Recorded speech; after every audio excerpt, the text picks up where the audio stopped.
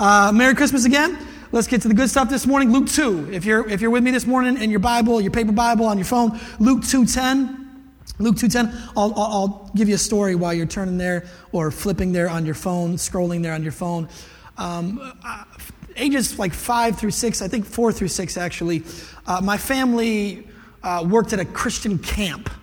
All right, so I don't know if you really know the environment of a Christian camp, but I lived in a trailer. My father did not make a lot of money. The Christian camp was not rich, of course, and my mother had not yet hit her stride as a nurse. And so we were quite poor. Again, we lived in a trailer, and Christmas was not that big. All right, and one more piece of information that's important is camp food is horrible. All right, so I didn't grow up with like sweets and good food. Camp food, I don't know if you know about this about camp food, but like those eggs that you're like, are those really eggs? You go to a camp, you're like, are those actual eggs? No, they're not. They're like, they come in a bag, all right, and then they steam them up, and then they just deal them out to you. You're like, wow, that's why it looks like curdled cheese. That's the type of food I grew up with. So one Christmas, I got a bubblegum dispenser. It was like one of 3 gifts, and it was a bubblegum dispenser. And I was like, are you kidding me? This is amazing, right? Because it was sweets. I never got sweets. I didn't get too many gifts. And so a bubblegum dispenser was amazing to me. And what do you do with something that's like really important to you? You cherish it, right? You treasure it. You put it somewhere good. You lock it away. If you have an older sister, you make sure that she can't find it. And so that's exactly what I did with this bubblegum dispenser. And this bubblegum, I still remember the pillowcase. It's one of my earliest memories. I had like those dinosaurs, the colorful dinosaurs on the pillowcase. If you were born in the early 80s, you know what I'm talking about. The dinosaurs were king at that time. And so I had the dinosaur pillowcase. I shoved all the gum into the dinosaur pillowcase, and then I put the pillowcase in the corner tucked between the bed and the wall. And I would go in there, I hid it, and I would go in there when nobody was watching, and I would just chew multiple pieces of gum, stare at the ceiling, and think of like the North Pole. Like that's what I did. That was my Christmas. It was amazing. But that's what you do with a gift, right? You take a gift, if it's really important, if it's really expensive, or it's really valuable, you take it, you put it somewhere special, you hide it away, you have a plan for the gift that's really important. And today we see that really two groups of people. You got Mary and you got the shepherds. They received the most important gift of all time, right? We call it the good news. They're going to call it the good news in the scripture. It's the most important gift of all time. And they tell us what you do with the gift. And when you get the gift, or when you get a gift, or when you get something from God, or a promise from God, or an idea from God, or a word from God, they tell us what to do with this through this scripture. And so that's where we're at. We're in Luke 2:10. We'll give a little historical context. Actually, Charlie Brown made this scripture famous for some reason. Fear not, for behold, I bring you good news. That's important. Log that away. Good news of great joy that will be for all the people. For unto you is born this day in the city of David a Savior, who is Christ the Lord. I bring you good news. There's our gift. There's our treasure. They're going to show us what to do with it today. The word good news is really related to the word that we say in evangelism. Even if you're brand new to the church, you've heard the term maybe TV evangelist. That doesn't drum up great feelings, but you've at least heard that, or evangelical, or if you've been in the church for a while, you've heard the term evangelism. That comes from the Greek phrase euangelizo, the Greek word euangelizo, which means good news. Sounds like evangelism, right? Luke uses this word all the time. This word euangelizo, it means good news. He uses it all the time. All right? The angel has the good news. The good news is that the Savior is here. King of Kings, Lord of Lords has come down. He's put on flesh. The Christ is here. The one they prophesied about for years and years and years. Hundreds of years, hundreds of prophecies. Micah 5:2 tells you the exact place where he's going to be born. He's been born in that place, and the Savior is here. And now you can spend eternity with God. And not just eternity. And when I think of eternity, I think that's important because it's like it goes on past a place in our mind that we can even understand. But you can have all of God right now, right here, in this place. You can have all of God when you're alone. You can have all of God at the dinner table. You can have a deep relationship with God. Like, this is the good news. On top of that, it's for, verse 10, all people. All people. So for them, they're like, the Jewish people, they struggle with race because they've been oppressed. But what the angel is saying is the good news is for all people, meaning the Jews, the Greeks, and even the Romans. The Romans are highly oppressive, and they're like, what about the Romans? Like, they're listening to this, and they're like, did the angels really mean the Romans? Probably not the Romans. And for us today, if we want to make it contemporary, it is for white, black, women, men, every shade, gay, straight, poor, rich, liberal, educated, non-educated, immigrant, wanderer, Republican, Democrat, and all the people that pick at the middle. This good news is for all. And it's to be delivered to all. More on the good news a little bit later. And this will be a sign to you. Here's how you confirm what I've said just now. You will find a baby wrapped in swaddling cloths and lying in a manger. And suddenly there was an angel, a multitude of the heavenly host, praising God and saying, let's just stop there for a second, because the angels, the angels find a squad, right? So there's one angel alone, and then he finds a squad, and it really looks like an army, and they start singing and praising God, and they start shouting and announcing. There's proclamation, and this is important because, like, you have to feel the emotion. I don't know if you guys watch American Idol or The Voice. I don't watch those shows, but I see the clips, right? And I'll be alone, and don't lie to church, to the rest of the church. Don't lie to me. Like, I'll be alone, and I'll just cry. I'm just watching this. The story, the backstory is like she had a hard upbringing. Her dad gave her this guitar. It's all that she had. And listen to that voice. And I'll just be there weeping by myself. Don't lie to me. Maybe you do the same thing, right? It's okay. Because story and song is powerful. The combination of story and song is powerful. So just imagine with me for a minute the greatest love story of all time. God loves the world so much, he gave the greatest gift, his only son, to put on flesh, to live for us, heal us, die for us, resurrect from the dead so that we could spend eternity and now in hope, with life, with joy in him. It's the greatest gift of all time. That's the love story that's posed here. And not only that, but the angel brings a squad to sing with power. I mean, this is powerful. It's emotional. There's hundreds of angels, maybe some of the same angels that will be there in Revelation when Jesus squads up and comes in and wins the war for eternity and sets up a new heaven and a new earth. Maybe it's some of the same people, some of the same angels. Like, this is what's going on here. Feel the emotion. I clearly feel the emotion. And it's not just my sweater, okay? This is what they sing. Glory to God in the highest, and on earth peace among those with whom he's pleased. I won't sing it because I'll ruin it. When the angels went away from them into heaven, the shepherds said to one another, let us go over to Bethlehem and see this thing that has happened, which the Lord has made known to us. And they went with what? Haste. That's what you do with good news. You move with haste. My mom used to walk around the block. She never jogged. She walked around the block. She did the mom walk. You guys know about the mom walk? She had like little 1-pounders, and this was her. It was really embarrassing. Throughout the neighborhood, my friends were like, what is your mom doing? Like, why are her arms swinging that big? But she did it, and she kept in shape, and she kept her heart in shape. She moved with haste. She was going to be in shape. I think about Mark Wahlberg when he's walking away from an explosion. I'm just trying to picture, like, haste. What does haste look like? You ever see Mark Wahlberg walk away from an explosion? It's haste. He's got swag. He's moving fast. It's powerful. I wish I was Mark Wahlberg. I'm feeling it now. But that's haste, right? Or that moment when you're in the pass station, you still got your card, you haven't done you haven't done that yet. You're 3 floors above it, and you hear bing, boom. You're like, oh, that's when you move with haste, right? Because you're like, I'm going to miss my train. And so you're moving, you're power walking. That's what I picture the shepherds doing here, because they have good news. That's what you do with good news.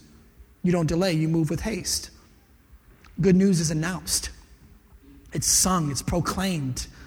When we receive it, when we really receive it, we can't wait to share it. Like, notice the angels, again, they have a choir. I don't know if they practiced on a Saturday or something, but they come, they know the words, they're singing together because it's the greatest birth announcement of all time, and it's good news, and that's what you do with good news. Like, we're doing all sorts of things when it comes to birth announcements now, right? All sorts of things. My friend put a video on the social media the other day. Her husband had a wiffle ball bat. She had a wiffle ball. He whiffed like 3 times, right? It was an elusive wiffle ball. It was clearly not easy to hit. He whiffs 3 times, but when he finally connects on that all-elusive wiffle ball, it explodes in blue. It's like, oh, yay. Now, what do they do with that? They don't hide it. It's good news. They don't go slow. They immediately put that thing on Facebook so that everybody knows the announcement, right? They're creative. They proclaim. They're announcing. It's beautiful. There's something good about it. My other friend, he did this thing where he had a motorcycle. It's like he just wants everybody to know he's got a motorcycle, all right? And then he revs up the tire, and the tire somehow spits out blue smoke. Like, we're all impressed by you, pal. And here comes the blue smoke, right? And that's the announcement, right? This is what you do with good news. You have haste, you have emotion, you have creativity, you proclaim, you announce, you get into it. There's a sense that you're proud of it. There's a sense that you're not ashamed of it. There's a sense that when I daydream in what? Not bad news, I daydream in good news. And so when the good news comes, I get excited. I want to share it. I want to do something with this good news. They're showing us what you do when you get this gift from God. Here's what we don't do with good news. We're not ashamed of good news. We don't hide it from our friends and family. Like, there's always this moment, right? And it's pretty awkward when we go to an extended family party or an extended friend party, and they ask about us, right? This happens at every party. This is why I do not like these family parties. I sit in the corner, right? I'm just like, please, no. Like, how are you? How are things? Like, do we really have to do this right now? And they want to know about you. Want to know about your job. How's your job going? And they usually give you an opportunity to be excited about who Jesus is. They usually give you some sort of an opportunity. And we tend to just talk about ourselves instead of talking about the good news. This is not what you do. You're not ashamed of good news. If you're dating somebody, you don't hide it from the person that you're dating, because that's what you do with bad news, right? I'm a follower of Jesus. You don't hide that, because that would be bad news to you. If it's good news, you tell the person, yo, let me just let you know from the giddy up, we're not doing any of that before marriage, because I'm a follower of Jesus. I love Jesus. If you don't love Jesus, we can't really do this thing, okay? Because it's kind of everything that I am is a follower of Jesus. This is what you do with good news. If it's good news to you, this is what you do with good news. You don't delay when you have good news. You delay when you have bad news. I had bad news. I spent a day and a half thinking, how am I going to tell Ann this, right? When there's good news, she's the first person I call. Babe, woo! We got something going on here, right? And I go in order of importance. I call her first, and then, my mother, and then we just kind of go in order of importance. No delay, just let me tell you what's going on in my life, because that's what you do with good news. So let me ask you the question this morning. Is this good news to you? This is only a question that you can answer. Nobody else can answer for you. This happens in your mind, in your soul, at church, by yourself. Don't worry about everybody else in the room. Just answer this question. Is this good news to you? That Jesus was born to you, he lived for you, he died for you, that we celebrate God putting on flesh, clothing himself in humanity? Is this good news? And if it's good news, are you treating it like good news? Or does it have the smell and the characteristics of bad news? Now, I'm not saying I want you to roll up into Christmas dinner like Elf. I'm in love. I don't care who knows it. It's Jesus. That's weird, right? I don't want you to do that. That's not what I'm saying. I'm not saying give everybody a Christmas card that has Christ in capital letters and MAS in small letters to prove, that you are a Jesus. I'm not saying that. I'm not saying go to the grocery store and when they say happy holidays, you look back and go, no, Merry Christmas. Like, I did it. I was proud of Jesus. The bumper sticker that says put the Christ back in Christmas. I'm not saying any of that, okay? I'm saying pray. Pray hard. Answer the question. If this is good news, do I treat it like good news? Am I proud of it? Am I excited to share it? Do I move with haste? Do I announce? Do I sing? That's why we sing on Sundays. I guess that's why I try to give you a gentle nudge, like it's okay to sing. I gotta sit there. Something we have heard on. Like you can sing. We're announcing Christ. It's good. Is it good news? Do you act like it's good news? Do you feel like it's good news? Ask God. If not, ask God what's going on. Is there a lack of gratefulness in your heart for Jesus? Also ask God to open some doors for you to walk into and announce Christ. At the Christmas dinner table, Ask God to give you neighbors, family members to pray for, to pray with, to offer hope in the middle of a hard holiday for many people. Ask God, is there somewhere where I can announce that this Christmas? All right, they move with haste. They move with announcement. That's what you do with good news. Next, and they went with haste and found Mary and Joseph and the baby lying in a manger. And when they saw it, they made known the saying that had been told to them concerning this child. And all who heard it wondered what the shepherds had told them. But Mary, watch this. I love this. Me and Ann were doing devotions together, and this is the first time we saw this. But Mary treasured up all these things, pondering them in her heart. Mary's good. You know what I leaned on when things got hard this year? I leaned on what most of us lean on, and that's what we have treasured up in our heart. What we have written on the tablet of our heart and soul. I told you guys this around September, and this is the last time I'll tell this story this year. Get it? Because there's only a week left. We were struggling. Me and Ann were struggling. I was struggling as a human. I was having dark thoughts. I was having depressed thoughts. I was just kind of done. I was just angry. I was angry with God. I was angry just in general. I was just having a hard time as a human. And for me, I don't like to get up here and just be somebody I'm not. Get up here and smile, do my hair up, God is a blessing today. That's not how I felt. So I got up here and I shared some things with you guys, and some of you appreciate that, some of you don't. Like if that's hard for you, let me just a side note. It's not in your jurisdiction to pretend as a Christian. That's outside of your jurisdiction. To put on a mask, to be somebody you're not, that's not in your jurisdiction as a follower of Jesus. It's also not in your jurisdiction to judge people. Like, why do Christians think that this is my jurisdiction? No, it's not. It's not that's God's jurisdiction. That's not yours. Your jurisdiction is to mind your own business, to love people, and to be Jesus to them. This is not. So we tend to go outside of our jurisdiction for things. One of them is that we tend to put on a mask for people, and we become these professional Christians that look good all the time and are helpful to nobody who's going through anything. So I decided, that was a random sermon on the side. I decided I'm going to be who I am, and I got up here and I told you that we were going through it. Our 1-year-old was so challenging. She was so cute in public, but she was so challenging not in public. And we were tired. We were tired as humans. Our mind was tired. Our body was tired. The move was not easy on our family. The move was long and hard, and we moved to a city that was expensive and foreign to us, and we didn't really know how to settle in. We didn't know how to park. We got 4 parking tickets in the first 40 minutes, and we were just angry, and we didn't really have community yet. We were trying to build community, but that takes a while. You don't just force friendship. It takes a while. And as we're building these friendships, people are moving, and we're like, we love those people. We finally found a relationship, and then they just leave and go to Arizona. What's even in Arizona? They're just gone. So we're angry. I'm dealing with issues of significance because I'm the pastor of a big church, and now I'm the pastor of a small church. And that's weird. That's a weird significance issue. But I'm just going to be honest what goes on in my head, right? Because it's my significance issue. Ann was the nurse manager of a really great pregnancy center. And she was good at it. And she speaks well in front of people, and she had big responsibilities, and she had a big network, and she was killing it at that job.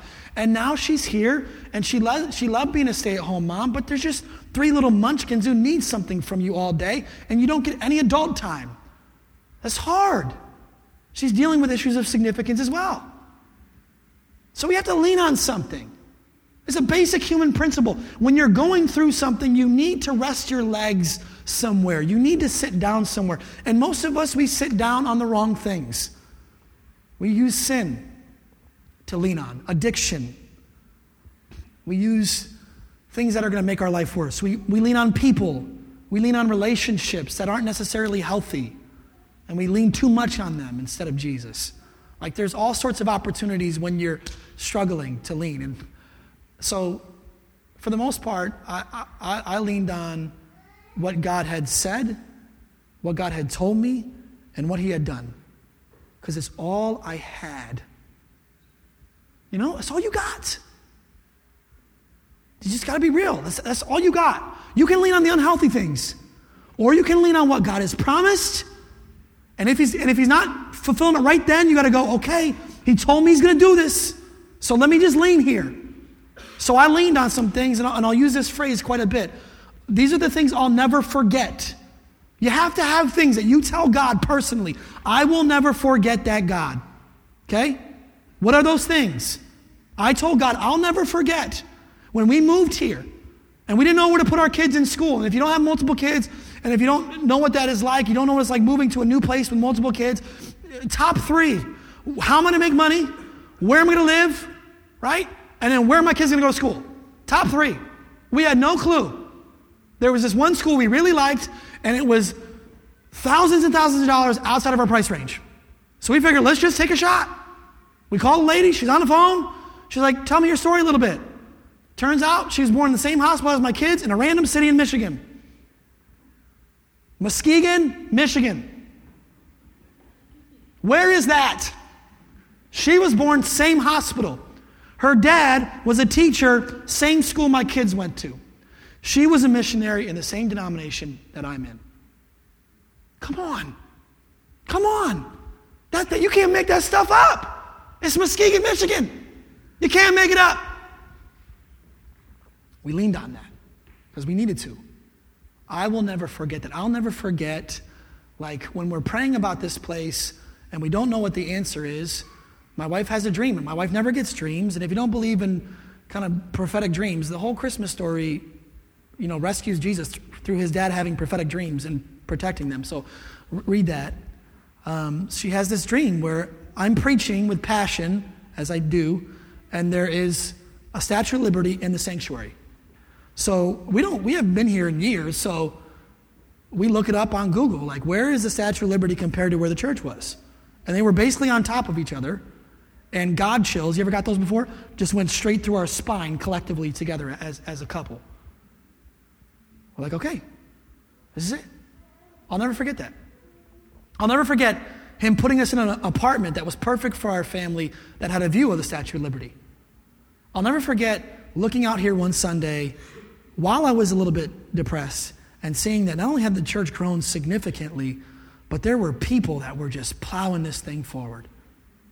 There were the Taras and the Claras and the Ryans and the Chamoys and the Theos and the Glorias, and they're just doing, like, basically every waking moment that they don't have from work, they're just doing something for Jesus and for this church and for their neighborhood. And then you got Hannah, and she's putting her own children's ministry stuff together, and she's bringing it and paying for it herself and making sure that happens on a Sunday morning. And then you got Pedro and Ann, who just moved into the city because they believed on this mission. They're like two of the greatest people I know on the planet, and they're just moving in here and just going for it. And you have a leadership team that you just respect, and you got people that are just, it's diverse and it's a joy, and they're brunching together and loving each other and doing community and holding the church. Like, this is what I look out and go, I'll never forget that, because I need that, right? Because life is like a boxing ring. You will get smacked around, period. It's not if, it's when. It's not if you'll get hit, it's when you'll get hit. Are you going to remember your training? Are you going to remember what you have stored up in your heart, in your mind? What do you have treasured up? You got to remember it. You got to have stuff that you proactively treasured up in your heart and in your mind. Let me ask you this. Is there something that you have told God? I'll never forget that. Is there something that you've journaled? Is there something that you proclaimed? Is there something that you've told your small group, your missional community? Is there something that you've told people who don't know Jesus? This is what this is about. What have you decided to chisel into the tablet of your heart? If you don't have anything, you won't have anything to work with. Mary decides, I believe what God has said to me. I believe what God has done, And so I'm going to store this up. I want to show you the Greek word for what she means by treasure up. The Greek word is centerio, and it's to preserve a thing. This is what treasured means. To preserve a thing from perishing or being lost. And she shoves it in her dinosaur pillowcase, and she hides it where nobody can touch it. She says, this is mine. I've treasured up this thing. I'm keeping this thing. It will never die. You can talk about me. You can talk behind my back. You can tell me things. You can verbally abuse me. But you cannot take what God has done and what God has said from me, because I put it in a protected place. In Proverbs, we get a father telling his son, my son, keep my words and treasure up. That word means hide away. My commandments with you. Keep my commandments and live. Keep my teaching as an apple of your eye. Bind them on your fingers. Write them on the tablet of your heart. God is asking you to take the things that he's done and said and proactively put them somewhere where nobody or no thing or no experience or no circumstance can touch it. Have you done that? Again, why do you need to do this? Because suffering will come. Watch Mary. 33 years old her son is. That's it. And he's her favorite son. I know you're not supposed to have favorites, but James didn't turn water into wine. Go ahead, James, try that out. James is like, I don't even have a chance. Jesus is the favorite, 33 years old. But standing by the cross of Jesus were his mother's sister, Mary, the wife of Clopas, and Mary Magdalene. She has to watch her son be tortured, be killed on the cross. And I know that's not a very Christmassy message. You're like, wow, that got dark quick. That's the reality. That's the reality. She watched her own son crucified. Now, the Jewish people had an amazing lamenting process. So she wasn't alone. But at some point she goes home and she lays on her bed and she closes her eyes and she's just there in the darkness after Jesus died in the bed of suffering. That's where she's at. What does she lean on? My hypothesis, or my educated guess, is that she pulls out what was treasured in her heart in that moment. What God had told her about her son, the fact that the 3 shepherds got the same message, got the same prophetic message, that the angels announced this and they brought that information to Mary. My inkling is that when she laid on that bed of suffering, the only thing she had to turn to is what she had treasured up in her heart. Mary treasured these things up in her heart, and she pondered them. That's what she did. What do you have? What do you have written on the tablet of your heart? I'm not going to give you a new gift today. I'm going to tell you how to keep the old gift deep in your soul, and not just the gift of the gospel, but the gifts that God gives you, that God does for you. We're going to get super practical. If you're a note taker, now's the time to take notes, because I'm going to give you some things to do even this Christmas.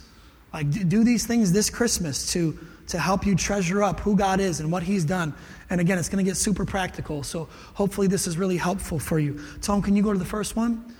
First one is start godly traditions.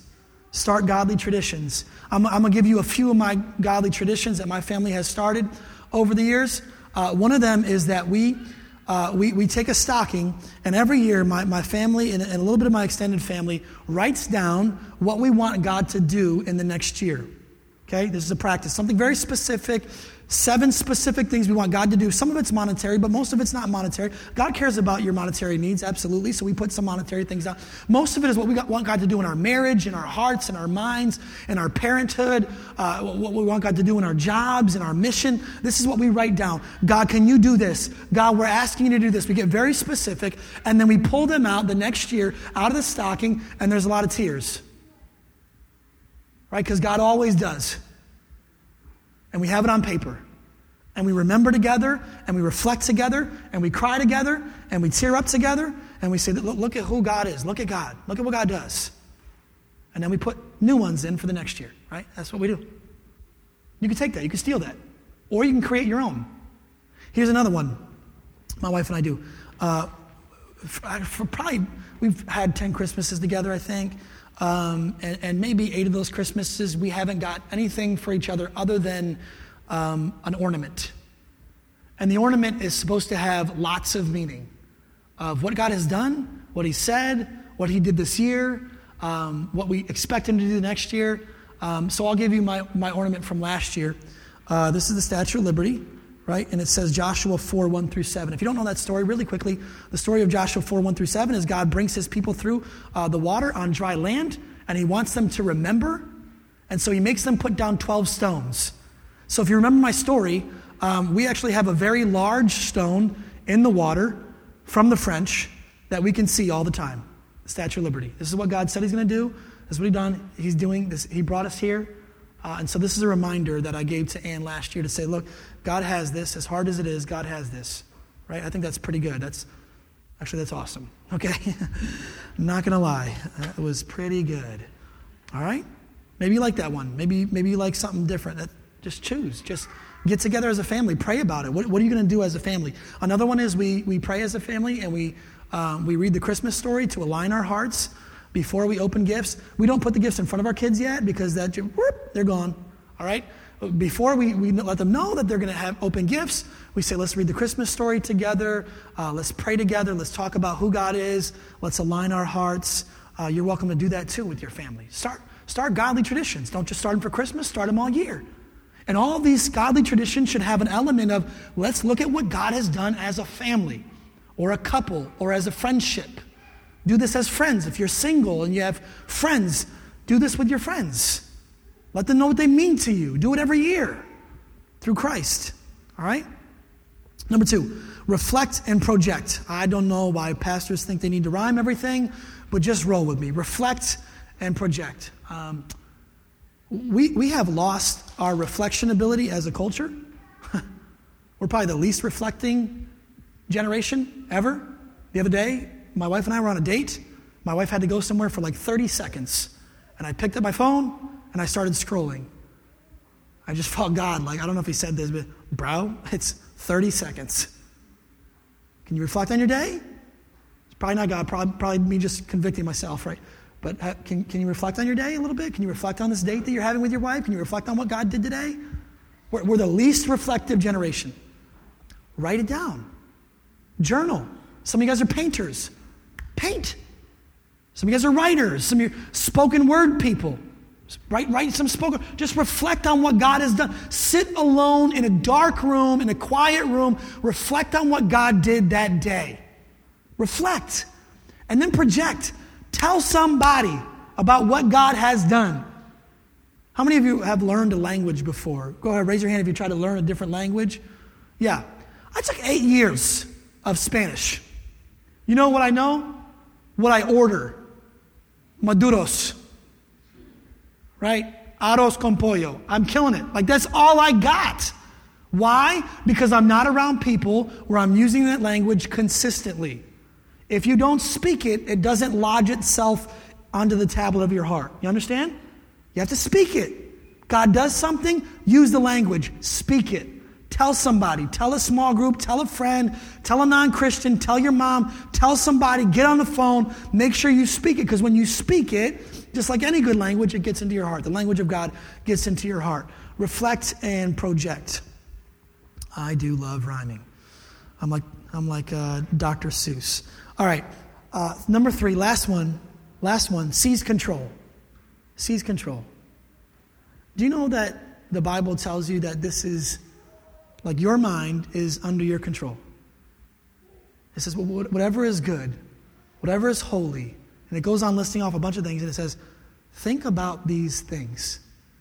Meaning you have the power to think about these things. It's your choice.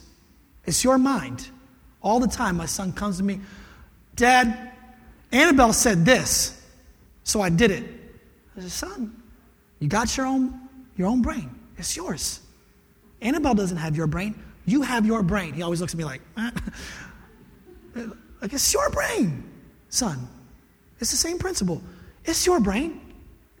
God gave you control over your brain, and with the power of the Holy Spirit, you can think about the things that you want to think about. You can reflect on. You can allow the things in your mind. You can go deep into the things that you want.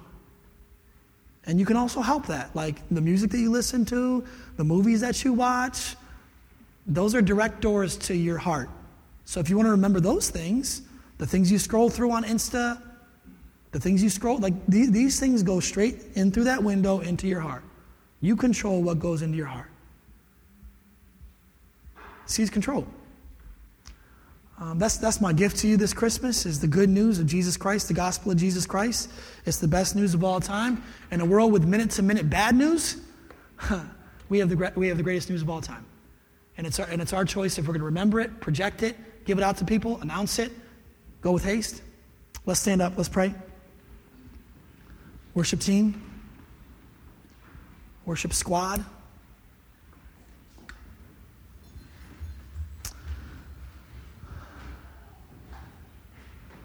God, we are deeply in love with you. We celebrate Christmas with joy. We celebrate Christmas with pain. We celebrate Christmas with loneliness.